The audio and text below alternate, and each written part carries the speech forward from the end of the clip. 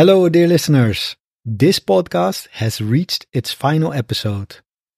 I've started a new podcast titled Build Your English, which you can find at patreon.com/buildyourenglish. There, you can access your weekly free episode and its transcript. I hope to see you there. Hello, dear listeners, and welcome back to the C1 Speaking Podcast. Today, we're going to be talking about a topic I'm pretty sure you have an opinion on. Newer forms of media. Do you know what I mean by newer forms of media?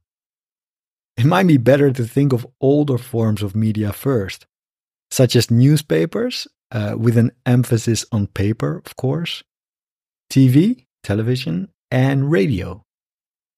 Now, newer forms of media are, and here we go, this is a long list. Social media platforms, so websites and applications like Facebook, TikTok, Instagram, Twitter or X, and LinkedIn, of course, where users can share content, interact, and communicate in real time. Then we have streaming services, so platforms such as Netflix, Apple TV, Hulu, Amazon Prime Video, and Disney Plus. They all offer on-demand access to movies, TV shows, documentaries, without the need for traditional broadcast schedules. Then we have podcasts. You know what podcasts are, right? So digital audio or video files that are available for download or streaming, covering a wide range of topics and interests, and allowing listeners to tune in according to their schedule. So, unlike the radio, right? Blogs and vlogs, professional or personal websites and video channels on platforms like WordPress, Blogger, YouTube, Vimeo, where individuals can publish written content or video logs, vlogs, on various subjects. But that's not all. We also have ebooks and digital magazines. So electronic versions of traditional print publications, accessible via e-readers, tablets, or smartphones, and offering the convenience of carrying multiple titles in one device. I love my Kindle. They don't pay me for this, but I love my Kindle. Then we have virtual reality and augmented reality, so VR and AR. So these are technologies that create immersive or enhanced environments for gaming, education, training, and entertainment, accessible through specialized headsets or smartphones. And last but not least in my list, mobile applications. So by this I mean apps for news, entertainment, health, finance, education, and much, much more, designed for smartphones and tablets, providing personalized content and interactive experiences. Wow, that's quite the list, right? So these newer forms of media have significantly influenced how information is created, shared, and consumed, leading to shifts in the media landscape and consumer habits, our habits, right? So, after this long introduction, I'm going to tell you what we're going to do in this episode. We're going to explore this topic from the angle of a typical C1 exam question. What are the advantages and disadvantages of newer forms of media? That's today's question. So first, we'll hear from someone who answers this question in detail. And then we'll practice speaking and build our vocabulary with a couple of phrases from the answer.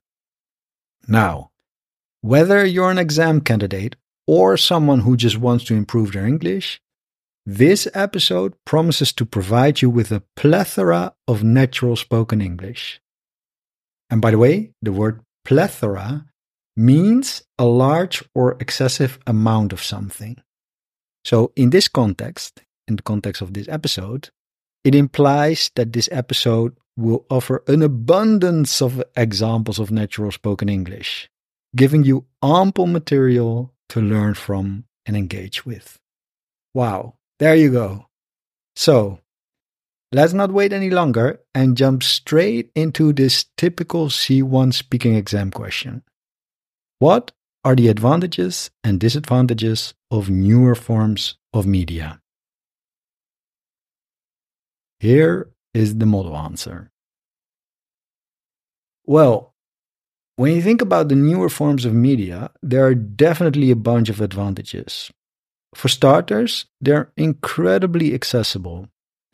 I mean, with just a few taps on a smartphone, you can catch up on news, watch your favorite shows, or learn something new on platforms like YouTube, for example. It's all right there at your fingertips, which is pretty amazing. Then there's the interactive aspect. Unlike traditional media, these new platforms often allow you to engage directly, whether it's leaving a comment, sharing content, or even contributing your own creations. It's a more dynamic way of consuming media, where you're not just a passive viewer, but an active participant. However, it's not all sunshine and rainbows. One of the downsides is the overload of information. Sometimes it feels like you're trying to drink from a fire hose, with so much content being thrown your way. It can be overwhelming, and not all of it is reliable or worthwhile. Which brings us to another point, the issue of quality and misinformation. With so many people able to post whatever they want, there's a lot of sifting through to find credible sources. And let's not forget about the impact on social skills and face-to-face interactions. With everyone glued to their screens, it's becoming a bit of a lost art to just sit down and have a good old chat without any digital distractions. So yeah, newer forms of media have definitely changed the game, offering incredible accessibility and ways to interact. But it's important to be mindful of information overload, the quality of content, and maintaining real-life social connections amidst all the digital noise. Wow, quite an extensive model answer, but that gives you a lot of input, right? That you can learn from. So I hope you're happy. All right, we're going to practice and build vocabulary now. In this segment of the podcast, we're diving into 2 vivid expressions that can spice up your conversational skills. Let's begin with the first one, shall we?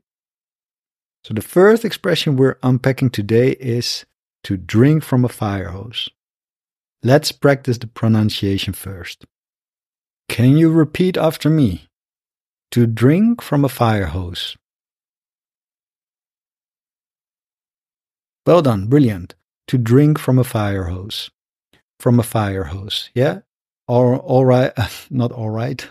Or the trick is always to try and connect these words with each other, right? So not to drink from a fire hose, but to drink from a fire hose, as if it is one word, from a fire hose. Well, the phrase to drink from a fire hose is used to describe situations where someone is overwhelmed by trying to take in too much information or manage too many tasks at once. It conveys the impossibility of dealing with such situations effectively, much like trying to drink water from a fire hose. So there you go. Let's look at a few example sentences to clarify the meaning and context. So starting a new job in a fast-paced tech company felt like trying to drink from a fire hose, given the sheer volume of things I had to learn in a short time. And obviously, this is not only for fast-paced tech companies, right? This could be any new job that you start. Another example sentence, the first week at school is overwhelming. It's like trying to drink from a fire hose with all the lectures, textbooks, and assignments coming at you. There you go. Moving on to our second expression, it's not all sunshine and rainbows. It is not all sunshine and rainbows. Can you repeat after me? It is not all sunshine and rainbows. Brilliant, well done. And of course, you can also use the American English pronunciation. It is. It is not all sunshine and rainbows. I prefer British English, but if you use American English or Australian English or whatever English you want to use, it's all perfectly fine, right? The phrase, it's not all sunshine and rainbows, highlights that not every aspect of a situation or every aspect of life is going to be easy, happy, or pleasant. It acknowledges the presence of challenges, difficulties, or less favorable aspects. All right, let's clarify that with a few example sentences. Pursuing a career in the arts can be incredibly rewarding, but it's not all sunshine and rainbows. It requires hard work, persistence, and the ability to handle rejection. Relationships take effort to maintain. They are not all sunshine and rainbows, and sometimes you have to work through disagreements and misunderstandings. All right. Now that we're almost at the end of this episode, I invite you to take a moment and think about the following question. Can you identify situations in your life where you can use expressions you just learned? So, for example, when were you in a situation that wasn't all sunshine and rainbows? And have you ever found yourself in a situation that felt like trying to drink from a fire hose? Why not take a moment to reflect and think about this and try to make these expressions your own? All right, that brings us to the end of today's episode. I hope you found it insightful and fun to listen to. Now, I would like to tell you one more thing. I'm saying goodbye to the C1 Speaking Podcast. It's been an amazing journey, but all good things come to an end. I'm going to keep the C1 Speaking Podcast up in the air until the 13th of March, and after that, I can't guarantee it will be available. But don't worry, there is something new. As you might know, I've started a podcast called Build Your English. It's great for learning English in a fun and effective way.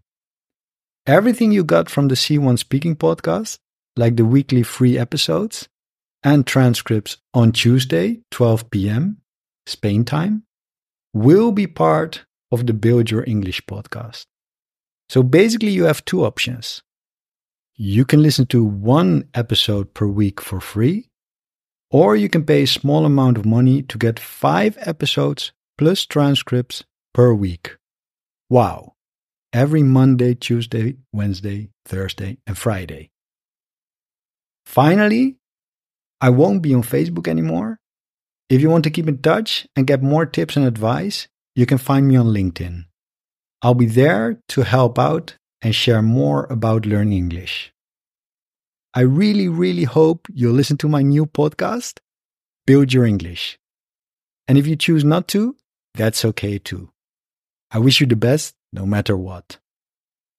All right, that's it. Thanks very much for listening to the C1 Speaking Podcast. Take care, and I hope to have you back as a listener to my new podcast. Let's keep learning English and having fun with it. I wish you all the best. Bye-bye. Oh, and one more thing. You might have heard that I have a new podcast. It's called Build Your English. Every week, from Monday to Friday, I publish 10-minute lessons that teach English in a fun and effective way. I talk about all sorts of topics, from everyday subjects like food, travel, books, and language learning, to more serious ones like history, politics, culture, and even philosophy. The episodes are spoken at a speed you can understand and come with downloadable MP3 files and PDF transcripts. So by dedicating just 10 minutes a day to our lessons, you won't just see improvements in your English, you'll also enjoy the learning journey. I invite you to listen to an episode and see for yourself. Patreon.com/buildyourenglish. Patreon.com/buildyourenglish.